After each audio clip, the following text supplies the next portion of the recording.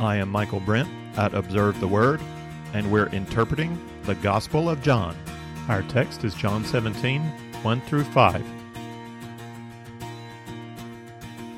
John chapter 17 begins, "These things Jesus spoke, and lifting up his eyes to heaven, he said." These things Jesus spoke. At the beginning of chapter 13, Jesus laid aside his garments, took up a towel, and washed his disciples' feet. He challenged them to wash one another's feet. Be humble. Troubled in spirit, he then announced that one of them would betray him. When Judas had left, he charged the others with a new commandment: love as I have loved you. Jesus then commenced to speak. From chapter 13 to 16, we have the words of Jesus preparing his disciples for life after his crucifixion, resurrection, and ascension. Jesus spoke to them of a new reality that would be framed by belief in him. Followers of God love as he loves, pray in his name, abide in him. They would see the Father through seeing Jesus. They would love the Father by loving Jesus. Much would remain the same. God is the same yesterday, today, and forever. His nature has not changed. His moral character has not changed. The God of the New Testament is a God of justice, just as the God of the Old Testament is a God of grace. God's character does not change ever. He's always been a God of grace and justice. He always will be a God of grace and justice. But he had given promises that were only now finding fulfillment in Jesus Christ. In the Old Covenant, God spoke his name to Moses. Then the Lord passed by in front of him and proclaimed, the Lord God, compassionate and gracious, slow to anger and abounding in loving kindness and truth, who keeps loving kindness for thousands, who forgives iniquity, transgression, and sin. Yet he will by no means leave the guilty unpunished, visiting the iniquity of fathers on the children and on the grandchildren to the third and the fourth generations. Exodus 34, 6-7. God proclaimed his name, proclaimed his character. In the new covenant, we behold his name in Jesus. The Word became flesh and dwelt among us, and we beheld his glory. Glory as of the only begotten from the Father, full of grace and truth. In the Old Covenant, the law was given externally to the people of God, who were then called to live up to it. In the New Covenant, God sends his Son through the Spirit, and we live through him. Abiding in Christ becomes our central metaphor for what it means to live in a dependent relationship with God. Apart from him, we can do nothing. In him, we produce fruit that lasts. These things Jesus spoke. He spoke to them of a new reality, a new paradigm for following God. And now, in chapter 17, having finished speaking to the disciples, Jesus gives them into the hands of the Father through prayer. Let's read Jesus' prayer in full, and then we will address it in two separate lessons.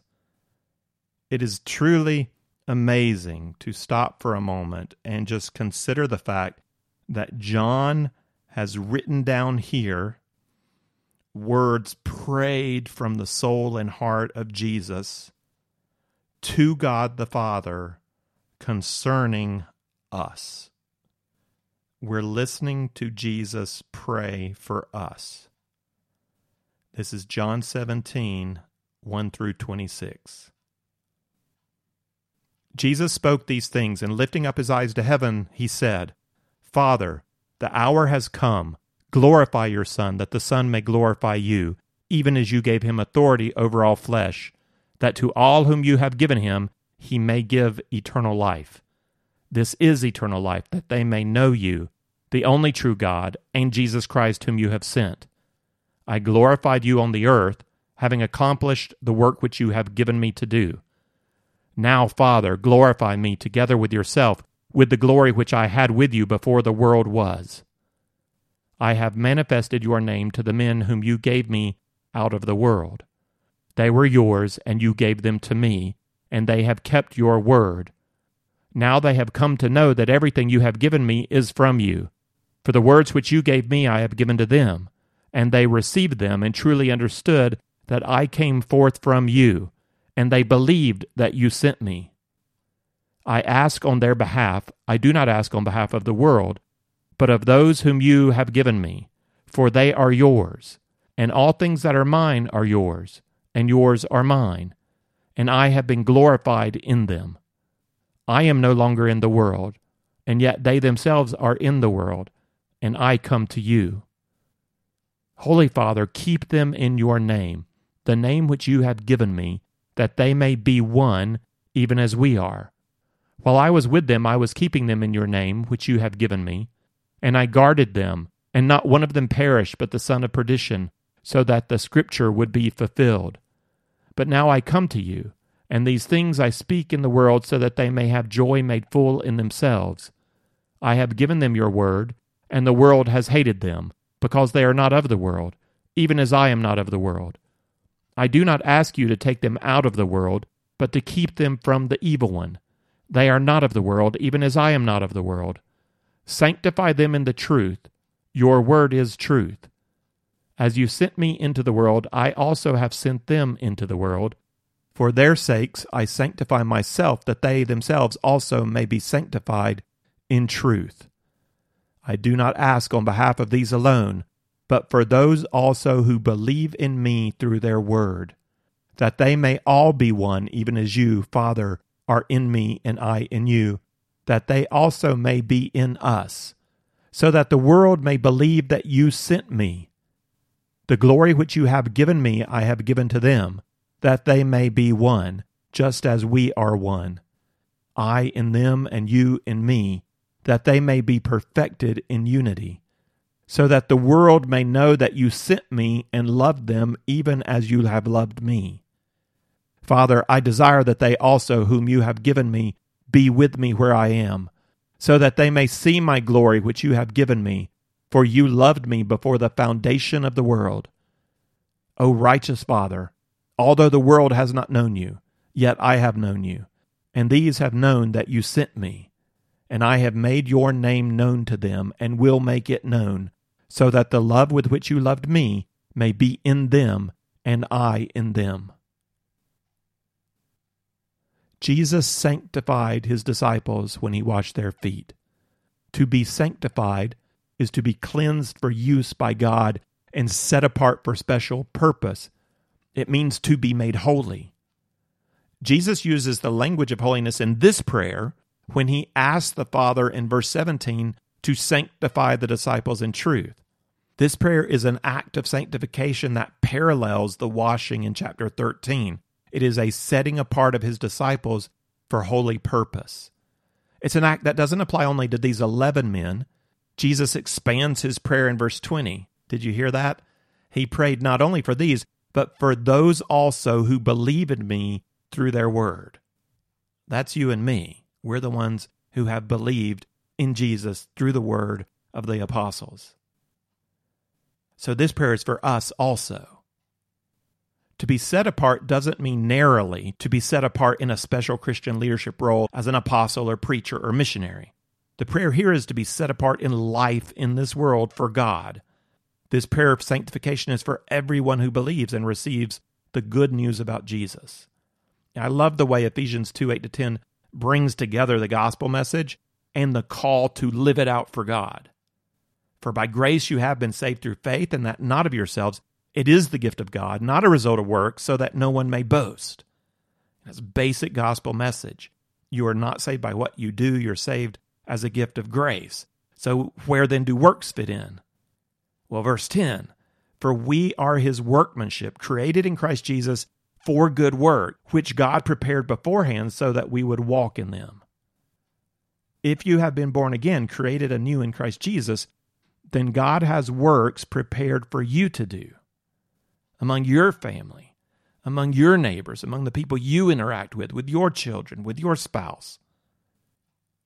He has chosen you to go and bear fruit for his glory as you walk with him through life, abiding in Christ. There are good works for you to do. And so Jesus prays this prayer of sanctification for you, that God would set you aside and enable you to live for him. Jesus prays for us, but not only for us in this prayer. In fact, his first request is going to be for himself. That request is in verses 1 through 5, and that's our focus for this lesson, and we'll cover the rest of the prayer in our next lesson. Jesus begins his prayer with a request for himself. In verse 2, Jesus asks, "Father, the hour has come, glorify your Son." He repeats the request in verse 5, "Glorify me in your own presence." Glory is one of the oft-repeated words in John 13 to 17. It shows up 17 times. Of course, glory is a theme not just in these chapters, but of the whole gospel. John declared in the prologue, "We beheld his glory." And more recently, in chapter 12, the chapter that transitioned us from the first half of the gospel to the second, Jesus announced, "The hour has come for the Son of Man to be glorified." There Jesus spoke to God, asking, "Father, glorify your name." Here Jesus asks that he himself be glorified. And Jesus makes an astounding claim to go along with this request. It's right up there with some of the most astonishing things he's said about himself so far. He specifically prayed, "Father, glorify me in your own presence with the glory that I had with you before the world existed." This is Jesus' self-concept. This is who he considers himself to be, the one who shared glory with the Father before the universe came to be. This isn't just a claim to predate Abraham, if that wasn't audacious enough. This is a claim to predate creation. Restore the glory I had before the world existed. Remember John 1:1. John gets this from Jesus. "In the beginning was the Word, and the Word was with God, and the Word was God." Jesus has always existed.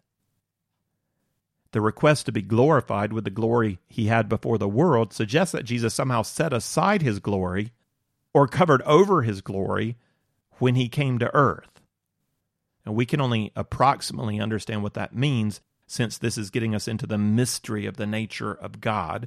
What does it mean to be Trinity? What does it mean for Jesus to be fully God, fully man? It's mysterious in that it's we can think about it rationally, but ultimately it is supra-rational. It is beyond our reasoning ability. It's beyond our experience. I'm reminded of Philippians 2:7, where Paul says Jesus emptied himself when he came to earth as a man. Somehow, in some sense, he gave up his glory or set it aside during his time on earth, which is how we understand some of the things that Jesus said about his relationship to God, like his submission to God, his not knowing all things, that only the Father knows all things. Well, so how can that be if Jesus is God? Well, there's a setting aside during his period on earth where he is not omniscient, he is not omnipresent, he's not everywhere, he's somehow contained in a human body, in the flesh. He dwelt in the flesh, and so he had to empty himself, give up his glory. Peter, James, and John got a glimpse, nothing like the full glory of Christ, but when the other Gospels report going up on a mountain, and the three of them are with Jesus, and he's transfigured before their eyes. But that's just a peek of the glory of God.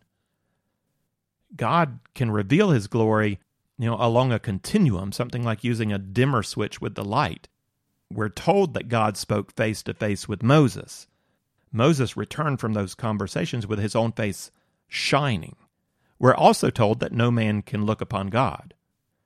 God allowed Moses only to see the corner of his robe. You can't see my glory, Moses. So can we see God in his glory or not?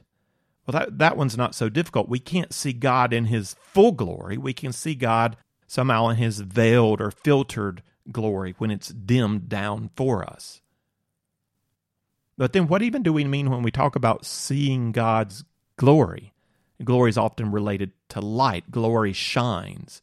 God's glory was seen as a pillar of fire, and it was seen as shining out from the tabernacle. Is glory light?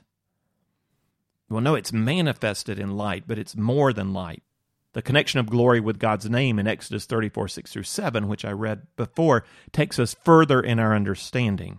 The name of God is the essence of who he is: gracious, compassionate, slow to anger, just. When John says we beheld the glory of Jesus, he goes on to say that Jesus is the only begotten, full of grace and truth. That's his name. That's who he is. It's his nature. Glory is connected with his nature, with his attributes, with the character of who he is. If our nature is praiseworthy, then it is glorious. That which is beautiful and good and true about the name is the glory of the name. Your praiseworthy characteristics are your glory. God's praiseworthy nature, characteristics, attributes, that's his glory. And we can speak of that glory in two ways. His glory is the praiseworthiness of his character. It's an attribute of God, or it's a statement about the attributes of God. His glory is the praiseworthiness of his nature, of his character. We can also speak of God's glory as the manifestation of his character. In that sense, his glory is seen, it radiates out. And the sun provides us a concrete example that can help us think about this. The sun exists as a gaseous ball of incredible power. That power extends out as both light and heat are released. When we consider the nature of the sun, we can say it is glorious. We can also say that the visible manifestation of the sun is glorious. Both when we think about the awesome power contained in it, and also when we're just talking about the phenomena that we witness, what we see. Both its attributes are glorious, but also that which emanates from it, we see the glory. The manifestation of the sun's power, just the tiny bit that we see, prevents us from viewing the sun directly for more than a few seconds without harming our eyes. It's much better to view the sun through filtered glasses, or even to take a video of it and watch the video instead of directly viewing the sun. That'll protect our eyes from the light and the heat. If we were taken into space to stand before the sun, we would disintegrate in its presence. Its power, its glory would overwhelm us. So we can only view the sun from millions of miles distance. Even then, we have to filter the sun. Imagine then full exposure to the power, the glory of the one who made the sun. Imagine not only the physical power of God, but the moral holiness of God. Standing in the presence of God's uncontained power would disintegrate us. Likewise, how could we stand in the presence of God's holiness unfiltered? It would undo us. Isaiah, exposed to that holiness, even filtered through a vision, cried out after saying, "Holy, holy, holy, he's glorious." Isaiah then cried out, "I am cursed. I am ruined, for I am a man of unclean lips, and my eyes have seen the Lord of hosts." He could feel, he could sense the holy glory of God, and it was overwhelming. Peter, exposed on a fishing boat to the glory of Jesus, when Jesus calmed the waves, and Peter thought for a second about what just happened and realized who he was in a boat with. Even with that glory filtered as it was, even as Jesus had emptied himself, and this is his incarnate form, Peter could sense not only his power, but his holiness, and he cried out, "Away from me, Lord. I'm a sinful man. Get away from me." God's glory is the praiseworthiness of his name and the manifestation of that praiseworthiness. Humans cannot stand in the presence of that glory without being undone. The Son alone has seen the Father fully revealed. In verse 4, Jesus says, "I glorified you on the earth, having accomplished the work which you have given me to do." And in verse 6, he says, "I have manifested your name to the men whom you gave me out of the world." This is pretty significant because Jesus has not only asked for glory, he's indicating that his purpose on earth has been to reveal the glory of God. I don't mean to say that his purpose was not to come and save, that he only came as a witness to reflect the glory of God. His purpose was to save through his atoning death. That's John 3:17.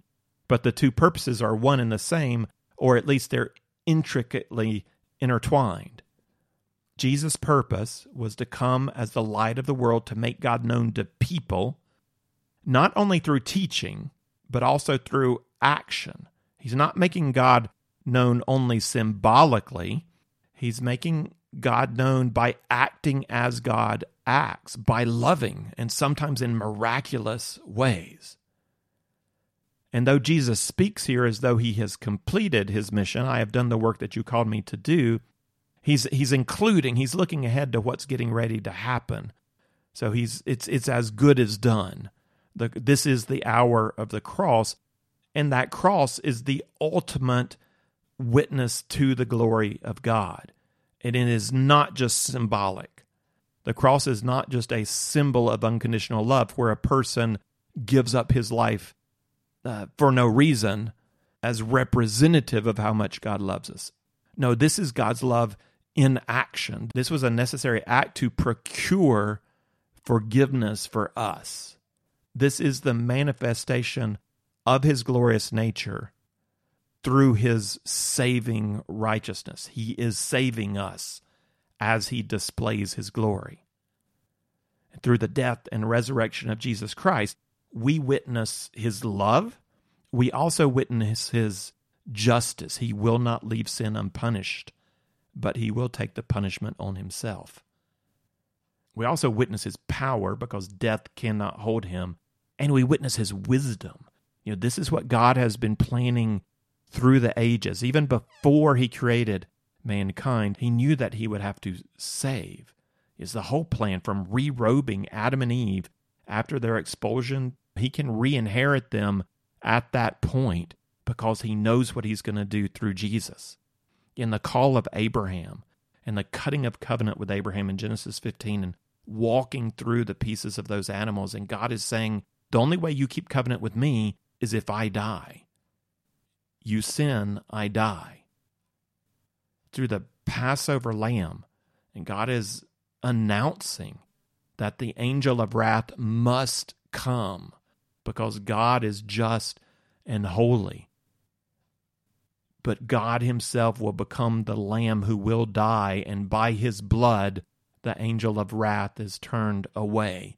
So symbol after symbol through the history of Israel, all of the promises to bring the people back, to bring them close to him, the promise to work in their hearts so that they will love him with heart, mind, and soul.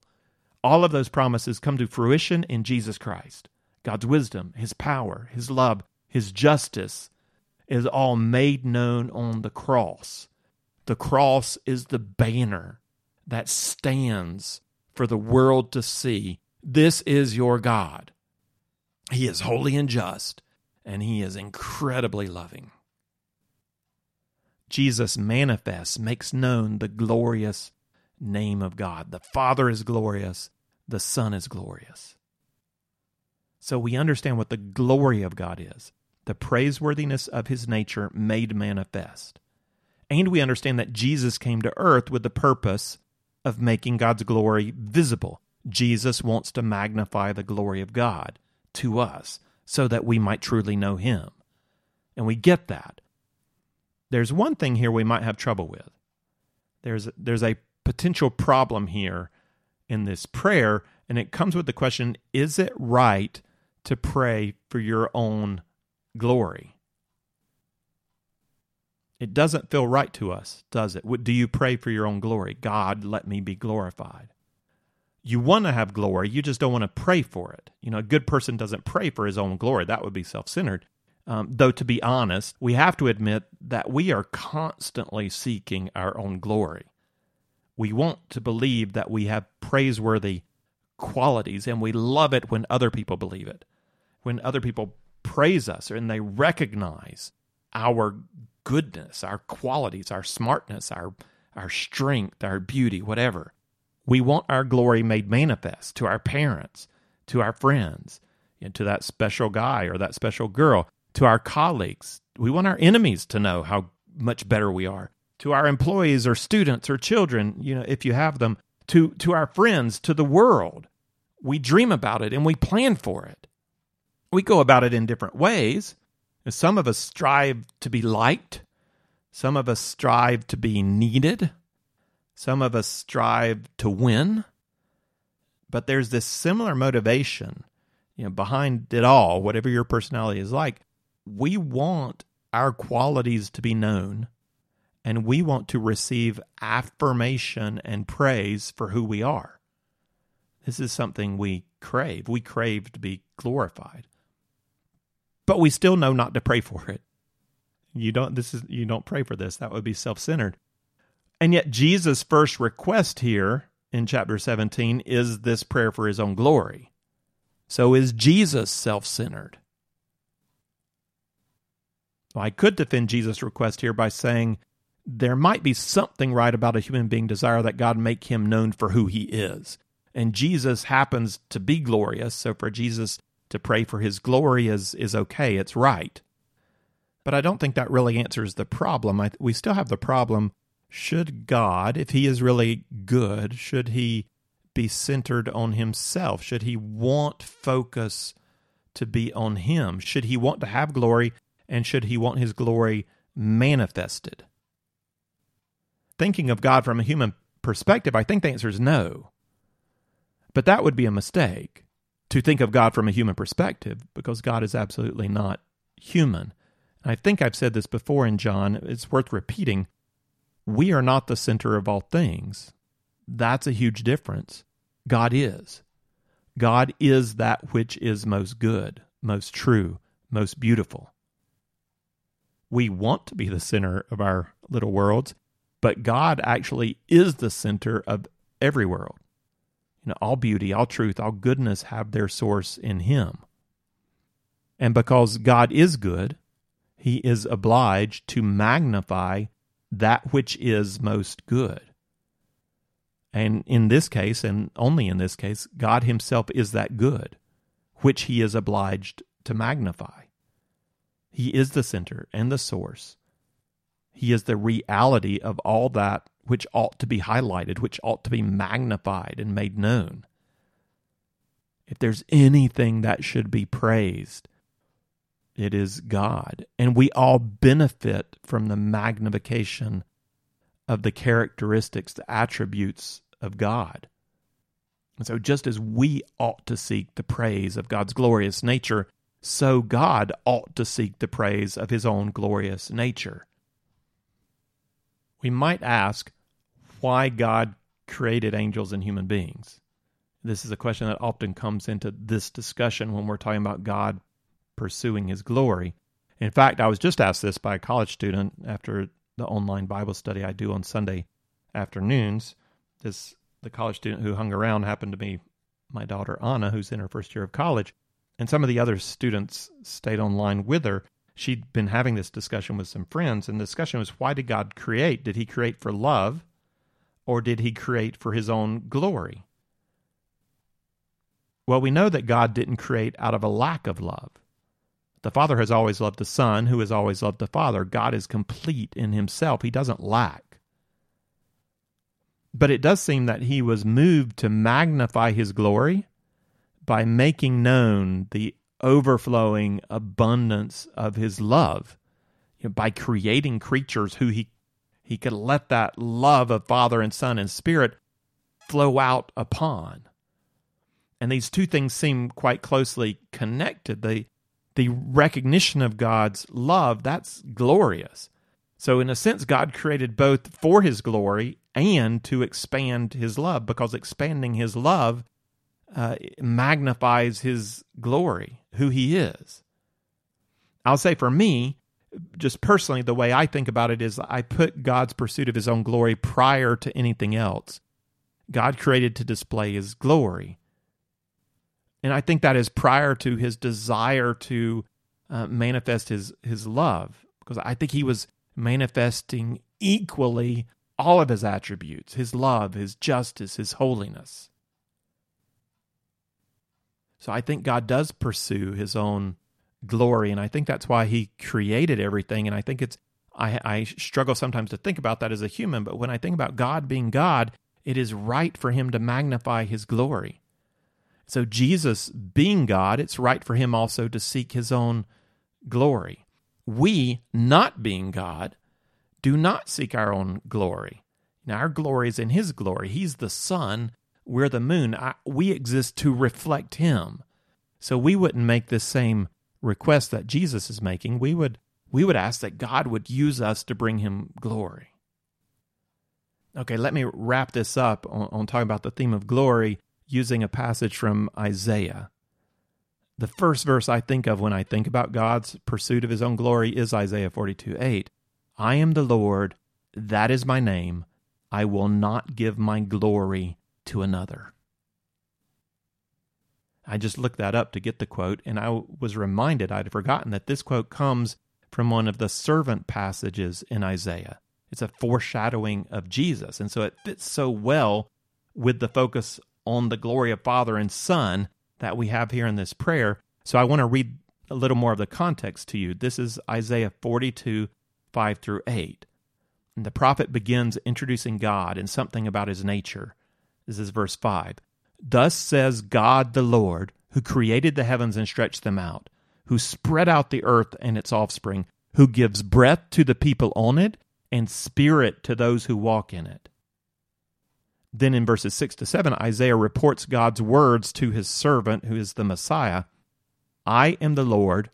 I have called you in righteousness. I will also hold you by the hand and watch over you.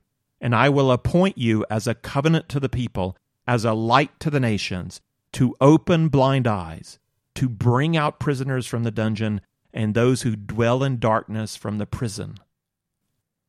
Then after speaking of the servant to come, that's when God speaks of his own glory in verses 8 to 9. I am the Lord, that is my name. I will not give my glory to another, nor my praise to graven images. Behold, the former things have come to pass. Now I declare new things. Before they spring forth, I proclaim them to you. God is jealous for his own glory. Now, I am the Lord, that is my name. I will not give my glory to another. And then he says, I have proclaimed to you what has come to pass already. Now I proclaim a new thing. This is 700 years before Jesus Christ, but he's just been talking about the Messiah who's coming as a light to the nations and to open blind eyes. God's pursuit of his own glory is intertwined with his righteous salvation for us in Jesus Christ.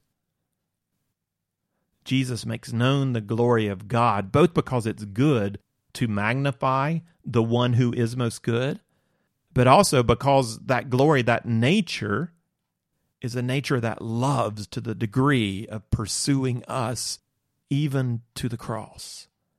That is the glory of God. Now I skipped over verse 3, so we're ready to come back to it. Father, the hour has come. Glorify your Son, that the Son may glorify you, even as you gave him authority over all flesh, that to all whom you have given him, he may give eternal life. Now this is verse 3. This is eternal life, that they may know you, the only true God, and Jesus Christ, whom you have sent. The Father is glorified in the Son by giving eternal life to those who are his. And this eternal life is essentially relational. The way of eternal life is relational, and the essence of eternal life is relational. I'm sure you've heard it quoted that Christianity is not a religion, it's a relationship. And that's exactly what we're seeing here. The human religion tends to miss on both of these truths. Human religion tends to make some kind of way to the afterlife that is distinct from relationship with God. It's stuff we have to do. And then human religion makes the afterlife about us, distinct from relationship with God. Whereas Jesus here declares, this is eternal life, knowing God and knowing Jesus. It's about our relationship with God through Jesus. So considering the way, human religion usually defines some kind of path of ritual, or moral code, or something mystic that we have to do. It can range from asceticism to self-fulfillment. Whether it's Hinduism or the New Age or cultural Christianity or Islam or Judaism, or just being a spiritual person, whatever it is, all religious conceptions promote some kind of way that is going to lead you to the next step of your self-realization, or lead you into paradise, or help you escape reincarnation so that you become one with God. So whatever the concept of eternal life is, the way you get there is by doing or being something. And in that sense, all religion is ultimately legalistic, whether it's a strict legalism that's very moralistic, or whether it's kind of this heart legalism that just follow your heart. There is this code that you have to live by to prove yourself worthy and hopefully gain whatever reward there may be. So the path is not about relationship with the God. The path is something else. Jesus says that the way of eternal life is through knowing God. And you come to know God through faith in Jesus Christ. Jesus is the way. You can't come to him through works and through ritual. You cannot make yourself worthy. You can only accept his gracious offer of relationship by faith, and then unified with him, you die to sin and are raised to new life in relationship with him. And not only is Jesus the way to eternal life, Jesus is eternal life. Now we have to think about that. Eternal life is an everlasting relationship with God. This is eternal life, to know God and to know Jesus. God is the reward. There's not some other reward. Whatever your conception of heaven is, if it's not about relationship with God, then you've missed the nature of heaven. Eternal life, in a sense, is the result of that relationship. Eternal life without God is not eternal life at all. It's eternal existence, and it's a very sad existence. Life is only truly experienced through God, in relationship with him. We get a taste of it on this earth, even if we're separated from God and we don't yield to God. We're still in the creation that he has made, and there's still this image of him that shines out through people. And so we get on this earth, while we're alive, at the very least, a limited temporary taste of the goodness of life that God makes present in our reality through his common grace. He lets us all experience life. We don't give him credit for it all the time, for the harmony of the music, the beauty, the color, the relationship. Everything that you find good, beautiful, and true is because you exist in God's creation and you experience his nature through what he's made or through whom he's made. After death, the reality of our separation from God becomes acute as a separation from all good things. We lose all goodness and beauty that we potentially experience living in this world. We lose the warmth, the light, the truth, the harmony, companionship. This is not taken away from us when we die. Rather, we are taken away from it. All the goodness we have tasted in this world remains with God. Everything that is true to life is in him. To walk away from relationship with God is to walk away from all that can be properly called life. We might continue to exist apart from God, but it is an existence of eternal death, not eternal life. To enter a relationship with God is to know him. This is eternal life. God himself is our reward. God himself is heaven. Without the love of God, there can be no joy in heaven. With love for God, the joy is potentially endless. Jesus has requested the full restoration of his glory. That was his first request in this prayer. The next three requests are going to be about us, though we can say that we're also included even in this first request of Jesus for his own glory, because as the Father and Son manifest the glory of their name, the great abundance of their love. As they make that known, it overflows to us. I mean, the cross is an example of the magnification of the glory of who they are. And as we come to love God, as we return His love back to Him, we begin to know Him and see the glory of who He is, the beauty of His goodness, the elegance of His wisdom, the abundance of His love. When we really begin to get God and to love God, the idea of magnifying His glory makes all the sense in the world. It's like, of course, that's my purpose. There is no one near as praiseworthy or as intriguing or as worth knowing than God. If I've ever wanted anybody to know about a soccer team or a particular soccer player, or if I've ever wanted to talk about who's the greatest basketball player of all time, or I have a band that I have to promote, or a style of music, or something I saw on America's Got Talent, or favorite course of study, or if you've been around somebody who loves chemistry, or our friend Daniel's over tonight and he loves birds, and there were birds flying over our balcony, and he's so excited about birds that you get excited with him, and he points them out and he takes these awesome photos, and you think, he's right.